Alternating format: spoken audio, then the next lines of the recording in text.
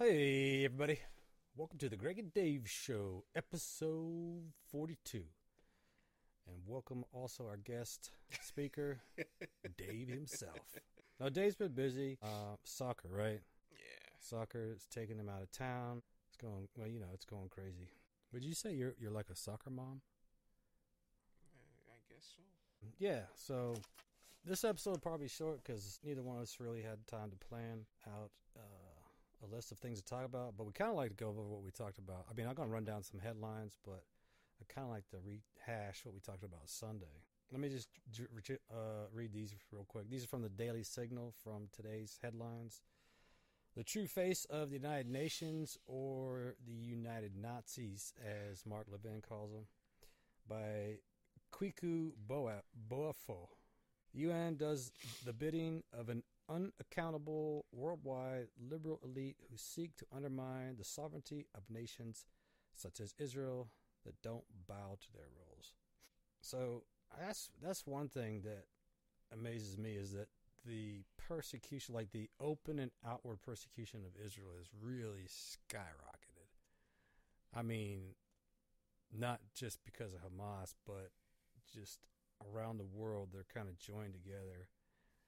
And that seems to coincide with Revelation. The root cause of the insanity on college campuses is older than you may think, by Mike Gonzalez and Lindsay Burke. The oppressor-oppressed worldview that paints democratic Israel as the oppressor and Palestinian terrorists as the oppressed, so prevalent on college campuses, is pure Marxism. Yes, it is. And it's sad.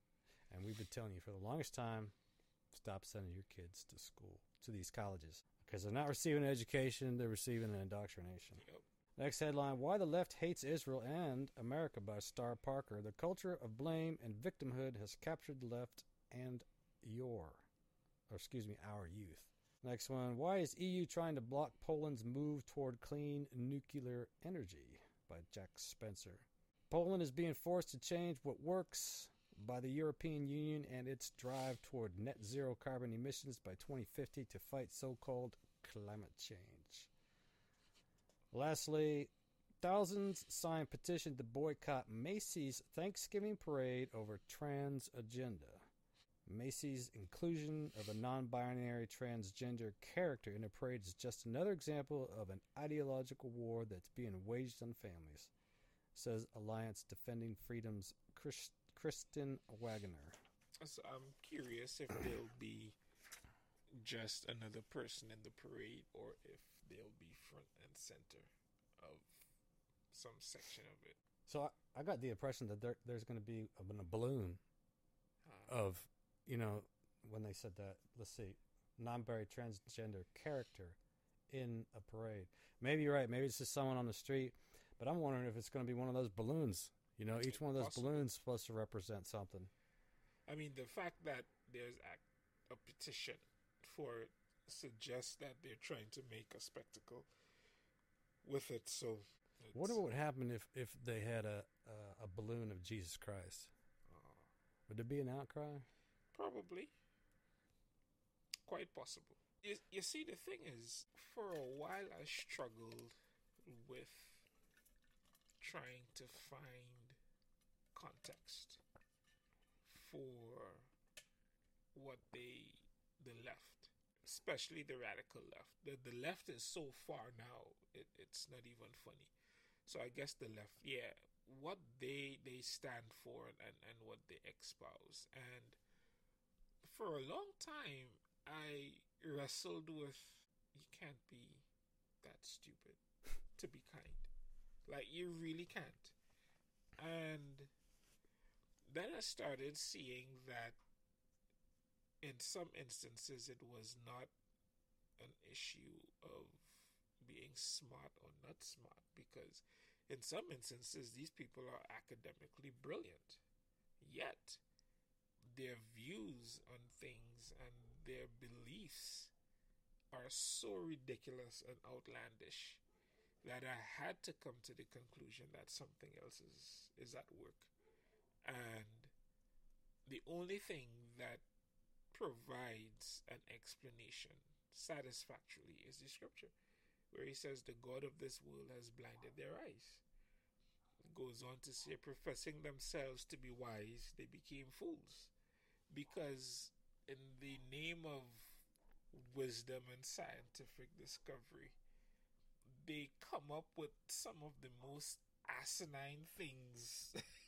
That's what blows me away. I mean, Yeah. they talk about being the party of science, but Yeah. they're quite literally not the party of science. Yeah, it's so far removed from reality and just basic common sense. I mean, they've beaten into us through the communist media that transgender is logical, it's perfectly acceptable.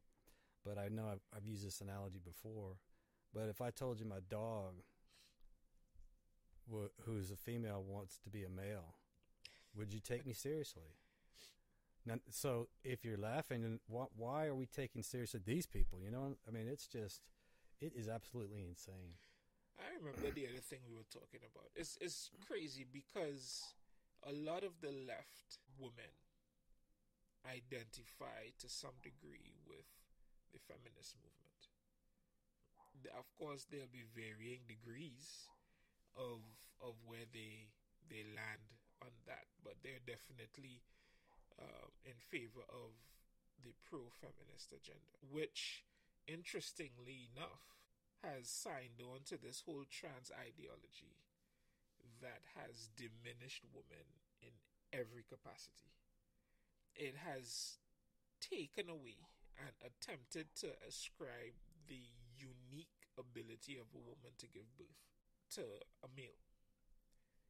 They've entered the arena of sports where, did you see the article about this cyclist, grown man, did a bike race with 13-year-old girls and won? No. That's like the swimming team, right? But an adult, not even a teenage guy, a grown man, our age, identifies as a little girl, and he was allowed to compete with 12 and 13-year-old girls. And he won. So this is the kind of insanity that has permeated society today. And in the name of progressivism and inclusion, they've abandoned all reasoning, all fairness, and women are shortchanged. There's so many, and I sent you one where the in the Marines, where the girl wanted to do the fighting drill with the guy. I mean, she got mocked. Yeah. And understandably so. The guy who she decided, he was like, we really doing this? And they said, so he let her have it. Is he wrong? No. Absolutely not. But yeah, women are getting abused, physically abused, injured. There was this guy that competed in a few women's bout in the UFC. In 3 fights, sent 3 women to the hospital. Fractured skull, fractured orbital socket, brain damage. And then they said, no, we're not fighting him anymore. That's the stance that they had to take. It's blatantly unfair. And yet, women are signing on to this and encouraging this and championing this. Why? I mean, where do you all stand on this? Are you like us where we're just baffled by it? I mean, something else is the matter. It is. And the other thing is, hold on a second. You remember that scripture that says, although they have eyes they do not see, they have ears they do not hear? I mean, that's kind of like where we're at, right? Absolutely is. There's science, there's evidence, there's physical evidence, but they're not paying attention to it. It's just, yeah, it's willful. You see, once you get to that point of willful ignorance, then things change. If you don't know, you don't know. If you're not exposed to facts and real history of events, you just don't know. And that's fine. We all are there at some point with certain things. But when you have access to the truth and you've come face to face with the truth and you look at it and you say, I don't want that, I reject that, then you're being willfully ignorant and willfully blind. And then once that happens, you become reprobate and God hands you over to yourself. And at that point, you know, it's virtually impossible to come back from that when you're given over to yourself. You know, when Jesus wept over Jerusalem, that was why. Because he said, you were supposed to know these things. You were supposed to be prepared for my coming. But because you refuse the truth, because of your blindness, now these things will be hidden from you. And no matter what you do, you can't see at that point. And I think that's where we are in society. People have been handed over to themselves because of their willful rejection of God's word and the truth. And once they've entered that state, there is absolutely nothing you can say, show them, or give them that would make them see things differently. Yeah, it's almost like I just thought of something. Remember when the people cried out for Barabbas? Yeah. Yeah, there were some people crying for Jesus, but the cancel culture, if you will, mob, were going through and silencing them. Yeah. And they were screaming for Barabbas. They were screaming for a murderer. Yeah. I mean, that's where we're at. It's a very, very sad state. And there has not been a time in human history since the biblical record where we've seen this kind of insanity. Mm-mm. And this level of depravity. Only the biblical record matches what we see today. I mean, I guess you could say the Sodom and Gomorrah was a time. But that's in biblical record. But I mean, it was a time of greater insanity than today, because if you think about it, was Abraham? Mm-hmm. With Lot, yeah, his nephew Lot. Yeah, but I mean, Abraham was talking to God. Yeah. He might have still been called Abram, but anyway, he was talking to him about, is there 50, 40, 30, 10? Yep. There wasn't even one, except for Lot. There wasn't even one. Yeah. And it's not got that bad enough here yet. So, yeah. The world is in bad shape. Bad shape. I was talking to my brother the other day, and he is inclined to agree with our Christian brothers and sisters that hold out the hope for revival in the last days, like in the time of Josiah. I am a little less hopeful. I really am. And things are really bad, man. Bad. I cannot see. I guess that would make it miraculous, right? I cannot see the West righting the ship. What about Argentina and the new president? I like him. I like him a lot. Right? Now, interestingly, you mentioned him. One of the things that the scriptures allude to, the earth's or the world's journey is likened to pregnancy. As things get closer to that moment of ultimate fulfillment, scripturally speaking, physically, the birth of the child during pregnancy, the contractions increase. Yeah. We've talked about this before. They become more intense and more frequent. Yeah. But there are points of reprieve and respite. I believe that Trump was a moment of reprieve and respite for this country. And similarly, I think that new president in Argentina is a moment of respite, which is, as from my perspective, God being merciful and gracious to people, giving you an opportunity. Get yourself together. Nineveh, same thing, right? Nineveh, there were... Is that the 10 cities, Decapolis? No, Jonah. Yeah. Yeah. But I think it was like there were 10 cities there. Might have been. But yeah, that's right. So it was so bad. He said, hey, time is up. And he gave them an opportunity. He sent a messenger. Get your house in order. And they listened. They listened. That's what really blew me away is they listened. They were spared. So wow. Maybe there might be one more moment of respite for this country. Maybe. I sure would hope there is. But whatever it is, should it happen, it would be temporary. It's not going to be a permanent state. It would be nothing more than an opportunity for people to take stock of themselves. Yeah, I mean, we know it can't be permanent because Revelation is pretty clear about good things not lasting.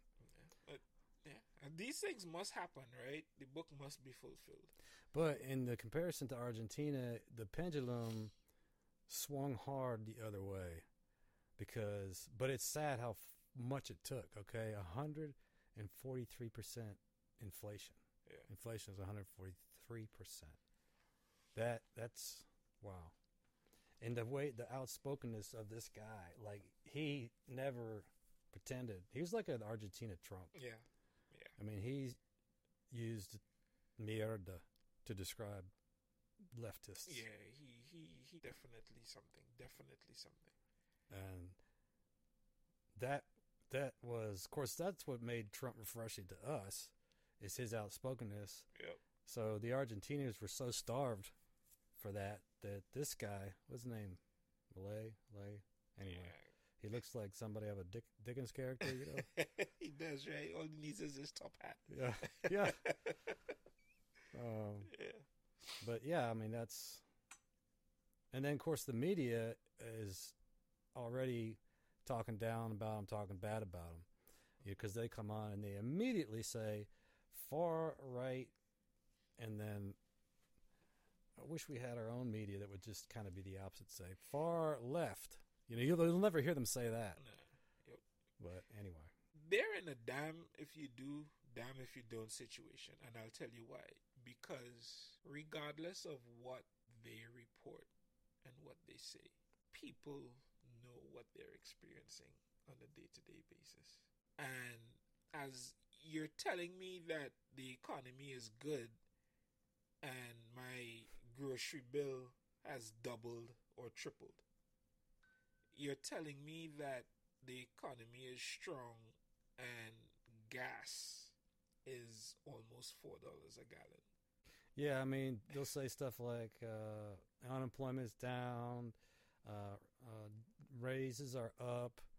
But the thing about, you may on paper have gotten a raise, but because of the inflation of these prices that you just mentioned, of these products you just mentioned, then it offsets whatever raise you got. Absolutely.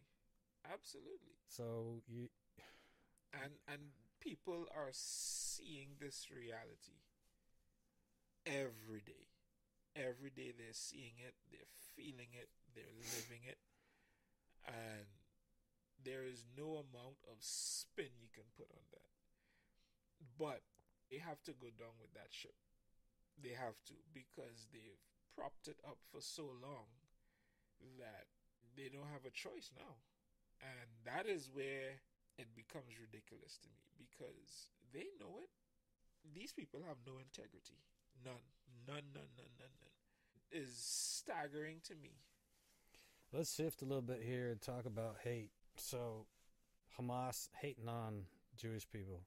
I'll just share you real quick my hate. Like, I went through a time of true hate. We lost some people in Afghanistan. And when I saw the toll that it took on my brothers, even though I didn't know directly the people that we lost, my brothers did, and the toll that it took on them, I had the hate. I think I had the hate that they have, where I wanted to kill all of them, even their families. I really wanted death to come upon them.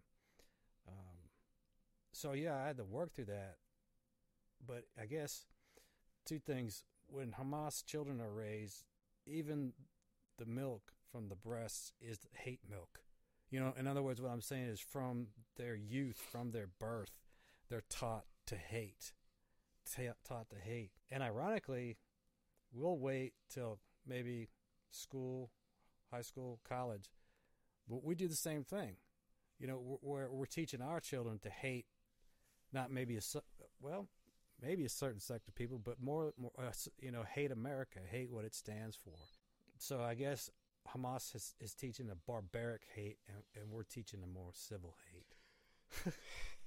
If you want to call it that, even though I hate hate. But there is something called righteous indignation. Yeah. And we are supposed to hate evil. Yeah. There's nothing wrong with that. Now, what you do with that is a different story. But we are expected to hate the things that God hates. Exercising that is where it goes awry.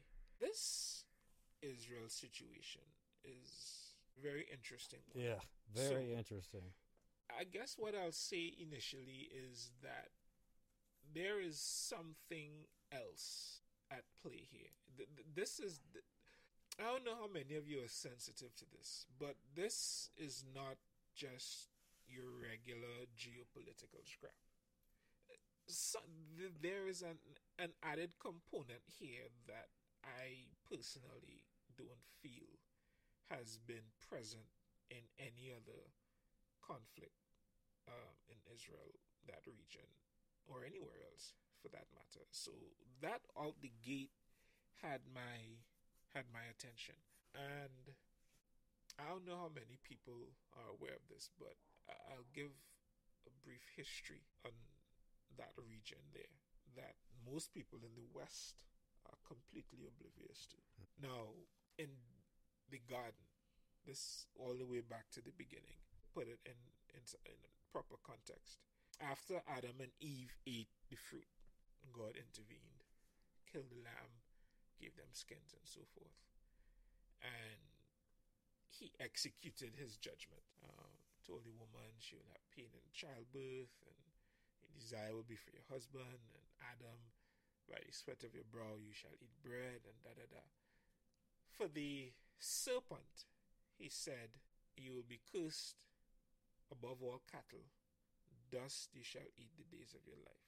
It will crawl on your stomach.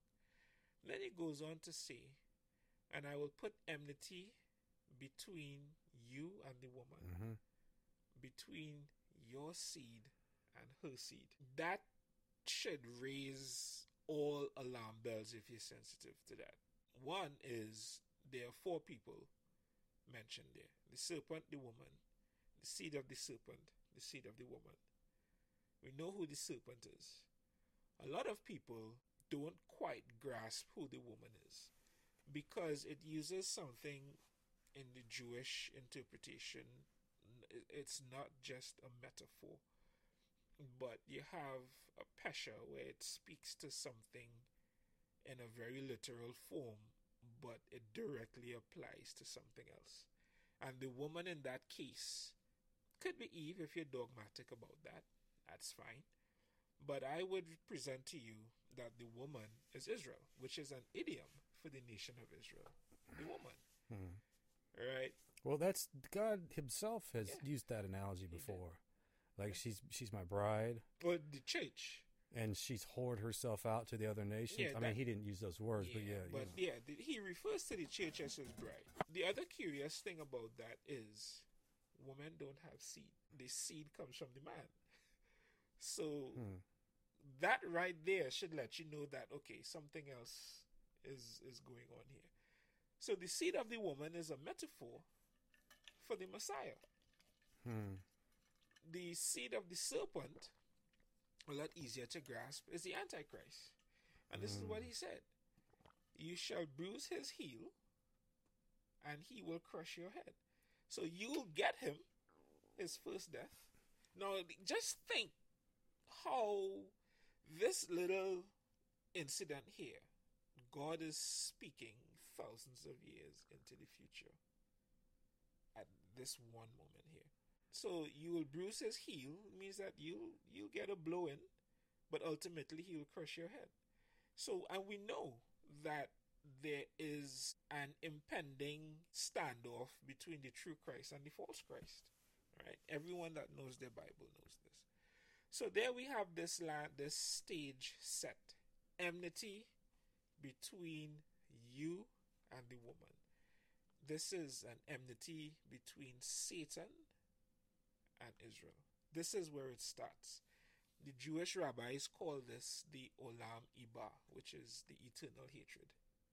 It is not what we consider hatred. This is something of a spiritual nature, which is why I have the position that discrimination is bad, period. It's horrible. But anti-Semitism has a satanic component to it. And this is where the roots come from. So anyone that has been seduced or affiliated themselves with Satan will engage in this enmity toward the woman. So fast forward 4,000 years. Mm-hmm. All right? Fast forward 4,000 years. And you have all of the prophecies in Jeremiah, in Isaiah, in Ezekiel, and what he would do to Jerusalem. That Jerusalem will be a burdensome stone, a cup of trembling. Israel would be ridiculed by the nations. All of the nations will come against Israel. All of this has been stated in the Old Testament. And all of it's happening. Look at where we are. Yeah. I mean, all the countries around Israel. Yeah, all of it. They're surrounded by hate. Yeah. When Hamas attacked, you had pro-Hamas demonstrations going on everywhere around the world. This is something that has been stated clearly in the scriptures. No metaphor, no hidden meaning. Clearly stated that the nations will rejoice at your despair. So you have the Olam Iba. You have this eternal hatred, this everlasting hatred. Then you also have the family squabble between the sons of promise.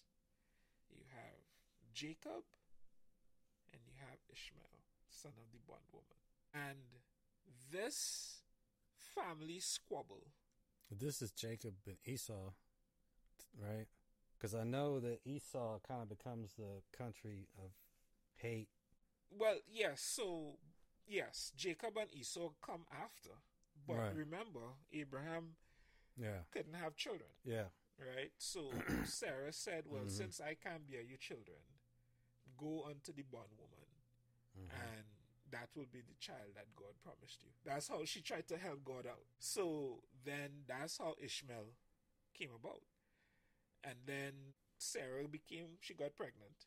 And Abraham was like, this is the child that God promised me. Well, I remember Sarah said, like, her maiden, that son, Ishmael, was making fun of her son. She used to terrorize the boy, it pissed her off. Yeah. And she said, I don't want to have anything to do with it. I'm not going to have them. And Abraham said, do what you want. Yeah. So and even then God said, well, my blessing is going to be for this child. That's right. So Ishmael, what to use a word popular today, bullied his brother. He made fun of him. He took advantage of him. All that, right? So Sarah's issue was this child, Isaac. Oh my goodness. Woo! I mean, I was talking about it and it just went out my head. Yeah. Isaac. Yeah. So Ishmael terrorized Isaac, took advantage of him, bullied him and all that stuff.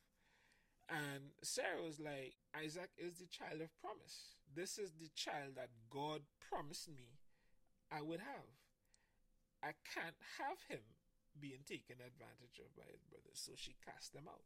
We know the story. Hagar was in the wilderness. She was crying, and then God came to her and he told her, I will bless him And he blessed him because Abraham asked him of to. Abraham. Yeah. So right there, you have the starting point of which child is the true child of Abraham. Now, Ishmael is the lineage of the Arab people. Mm-hmm. Islam is not a nationality. It is an ideology. It's a belief system. You can have people in China who can be Muslim. You can have, well, there are people in Africa.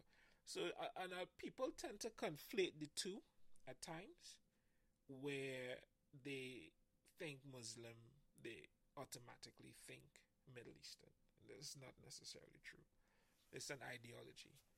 The Arab people, on the other hand, is an ethnic group. It is an ethnicity. And they're from the line of Ishmael. So you have the child that was banished, and you have the child of promise. So you see where that eternal hatred, that enmity, manifests itself in the physical realm once again. Play it forward. Jacob and Esau, exact same thing. Exact same thing. Gave away his birthright. Esau felt that what Jacob had was his, and he wanted it back. So you see that dynamic there again. So that explains the rift between the Jewish people and the Arab nations. It's nothing more than a family squabble. Now, the West has involved themselves without understanding the history and the dynamic here, and just made a complete mess of it. Now on to Palestine. Palestine was not always Palestine. Palestine was once Alina de Capitolina, which was under Roman rule? Under Hadrian, that is correct. Absolutely. It was a province, it was in the holy city. Now, this is the thing. It was still recognized as Jerusalem, even though Hadrian renamed it to Alina de Capitolina. Bar Kokhba led a revolt, claimed to be a messiah. It was, I think, arguably the most bloody massacre of the Jewish people in their history. And he led a revolt, claiming to be the Messiah, and that he would be the one to overthrow the Romans and give the Jewish people back their land and their city. Of course, the revolt was squashed completely. And the emperor was so incensed that he drove all of the Jewish people out. And he renamed it La Provincia de Palestina. And he named it that because it was a name in tribute to the greatest enemy of the Israelites at that time, which were the Philistines. And that is how the name came about. So it was given that name out of anger for a revolt. He even went so far as to outlaw it being referred to as Jerusalem under pain of death. So that is how Palestine came into being. Now, of course, you had all of the wars. The land was owned by everybody at one point. The British owned it, the Europeans owned it, and so forth. And what happened was there was a war where the people were displaced, the Arab people were displaced, and they made a deal with Britain. Well, if we win the war, we'll give you back the land. And they lost. They lost the war, and they lost the land. But they lost it to the original inhabitants. Because of that, then they were crying, oh, it's occupied territory. But this is the history. And you'll never get this in a classroom, so no tuition charge for that. But you can go look into that yourself and see and validate if I'm telling you the truth or not. But this was war. You lose the war, the winner takes the spoils. Yeah, and that was the deal. The British were absolutely certain that they would win, and they lost. And as a result, they had no claim to the land. And because of that, to appease the Arabs, then they came up with the two-state solution and all this nonsense, which also was prophesied. Which also has been rejected by Palestinians every time it's been presented to them. Because they want to entirely eradicate the nation of Israel. So these people they've expressed that genocide is the only thing that they'll accept. So people that are saying two-state solution all the time are either they're lying or they're uneducated, like Dave is saying, because there is no such thing as a two-state. No, there's not. And God Himself said in Zechariah that He told the nations, "You've divided my land. My land, you've divided it," and that was the two-state solution that he was mentioning there. You know what? The other thing that is pretty interesting, he talked about the United Nations earlier. Do you know that Israel has more resolutions against it than any other country on the planet by the United Nations? So resolutions, they're not quite sanctions, but they can call them demerits, so to speak. All right? Imagine that. I mean, and they don't have more by one or two. Tens of resolutions. Like, probably more than double the next closest nation of resolutions. That's incredible. That in and of itself. Yeah, I mean, it may be incredible if you take the United Nations seriously. True. But they, to us, I think they're a joke. If you hate freedom and you hate Jews, then you can be united with the United Nations. But if you speak out against it, then you're going to have a black score put on you or a scarlet letter put on you. Anyway, just the irrational idea of hating someone and wanting their extinction, even if it's somebody you don't agree with, is inconceivable to us. And these so-called Americans trying to placate the Hamas terrorists is sick because there is no ration for it. Anyway. Yeah, it's like the parade, the Macy's. gays. No, not the parade. The Macy's. The gays for Palestine. Oh yeah. Just let that sink in. You know what they do to them over there, right? Throw them off the roof. Jump. They will kill you for being gay. Yeah.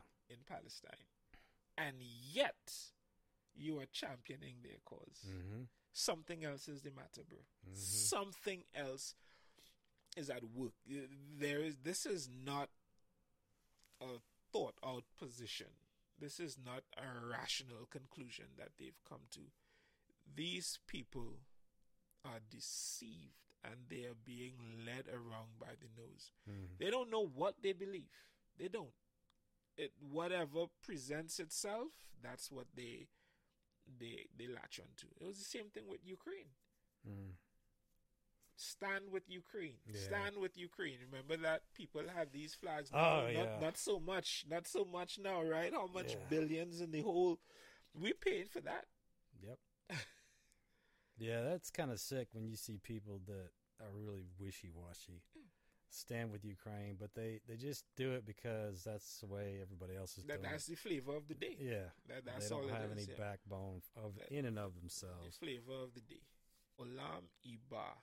And people may not want to accept this reality, but it is reality nonetheless. It's one of those things where whether you accept or reject doesn't change it. It's like God. Oh, I remember now what you're saying.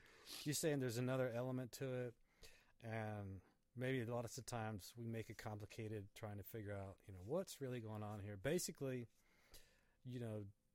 Dana Carvey said it best back in the 80s version of Saturday Night Live. I don't know if you've ever saw that, but clips. When he played the church lady. Okay, I don't remember that one specifically. And so you guys need to research that. And he would say, I don't know, maybe Satan. And that's seriously what it is. I mean, you said this before, it's demonic. Yeah. And they're a cult of death. And destruction, and we've talked about this. If you really think about it, what beauty or what humanitarian benefit has ever come from Democrat policies? I mean, you're always going to hear about their good intentions, but then when it comes to actual fruition, there isn't anything but misery and suffering and enslavement. And every time, even so, a natural comparison is just look at the cities today in America. Democrat-led, highest crime, highest hate, highest rape, highest, just... Yeah, every undesirable metric is a death cult. That is, they trade in souls and lives, and that's not a dramatic or exaggerated statement. This is what they peddle: souls and lives. They don't improve anyone's standard of living or condition of living or anything. They don't improve life. They don't improve your well-being. Yeah, it's They just really are. death. Death and destruction. What, Sheol and Abaddon, right? That's what they do. So anyway. But what I was gonna say is God is a Jewish God. Jesus came to this earth through God's chosen people, and people need to make peace with that. He has the sovereignty to choose who he wants for what he wants, and we don't have a say in that. The problem is we're the Gentiles. Yeah. And he did make us, made this available, this salvation available to the Gentiles. There you go. Because and what's ironic about him being a Jewish God is that a lot of Jews rejected him. That's right. Even though they were first, they reject him, and they still reject him. They said he came unto his own, and his own received him not. And we are the recipients of that. But this is the thing. God made a promise, a covenant with Abraham in perpetuity. But he went through the exercise of that covenant with himself when he put Abraham to sleep and he ratified the covenant. So in Jewish custom, when two people agreed, and this is what it's going to be under pain of death, they would stand at the same place together, and they would walk until they make like the figure 8, the infinity symbol, until they meet back in the middle. That was the custom of how they would. This is not just an arrangement. This is not just a contract. This is so much more than that. And it's known as the Abrahamic covenant, when God told Abraham he would do certain things for him. And the scripture says that God couldn't promise by any other name. So he promised to himself. Yeah. Yeah. So he couldn't swear by any other name, yeah, so he swore by his own name. That's right. Okay. So he put Abraham to sleep. And the scripture talks about how God made that pattern to seal that covenant by himself. And one of the things... I wonder if that's what Jesus was drawing in the sand when they brought that woman. Oh, I don't know. I don't know, but it's like, you say that now, and I wonder if he's like reflecting on the old times. But anyway, yeah. But one of the things that God promised Abraham was, I will bless those who bless you, and I will curse those who curse you. And I believe with every fiber of my being that the blessings and the greatness and the richness that this country has achieved and enjoyed historically is a direct byproduct of that promise. Israel had no greater ally than the United States since it became a nation. Period. None. None. We were it. The United States was it for Israel. And look at what the country has achieved. The gospel went through this country to the ends of the world. The country was blessed beyond measure, achieved things that no other country in the history of the world has achieved to date. So, inversely, I will curse those who curse you. Look at the state of the nations that are sworn enemies of Israel. Look at them. You have exception with Dubai, but all of the other nations, look at them. What as many natural resources they have with the oil. Look at how their people live. Look at their societies. Look at their culture. I mean, no one is rushing to go live in these places. Just saying. So, God deals with the world the way they deal with Israel. You're a friend of Israel, you're in the right side with God. You're an enemy of Israel, you're an enemy of God. That is how I see it. It gets no more complicated than that. And is Israel a perfect nation? God no. God no. I was getting ready to say they have their own left. They have their own libs. They have their own communists in their country, trying to tear their country down the same way we have here. Yeah, they are no model citizens right now. But even with that, I will never fix my face to malign them. That is not for me to do. That is his people. He will deal with that. I stay out of it. And that is my adamant position. They're wrong. They're wrong. And they're right. They're right. That's as far as I will go. I will not go beyond that because it is not my place. God has a destiny for them. Their future is secure. It's going to be a very hard road to that future, but their destiny is secure. And so I'm not worried about the nation state of Israel, but I do feel for the people that endure and will endure the things that are going to come out of this conflict, especially as we barrel down to the and your destiny is secure through Jesus Christ. Yep. So no matter how much suck we have to swallow here, we are saved and we are accounted to Him, and we will be with Him. Yep. So you just have to hold on to that and keep your faith in that, and don't get bogged down by all the politicization of everything. Just know that there's two factions at work, and Ephesians talks about it. There's supernatural powers at work here, and there's God's kingdom and Satan's kingdom, and they're at war. And I guess you could say, we're maybe civilian casualties. Yeah. But we're also capable of being warriors in this fight. Yep. And that's the only fight that we know we can win. So just keep your heads up, and keep your heart pure, and we're good to go. Yeah. Chuck Missler always used to say that in this battle between the will of Satan and the will of God, we are both the pawns and the prize. And I like that. Yeah. Pawns and prizes. Yeah.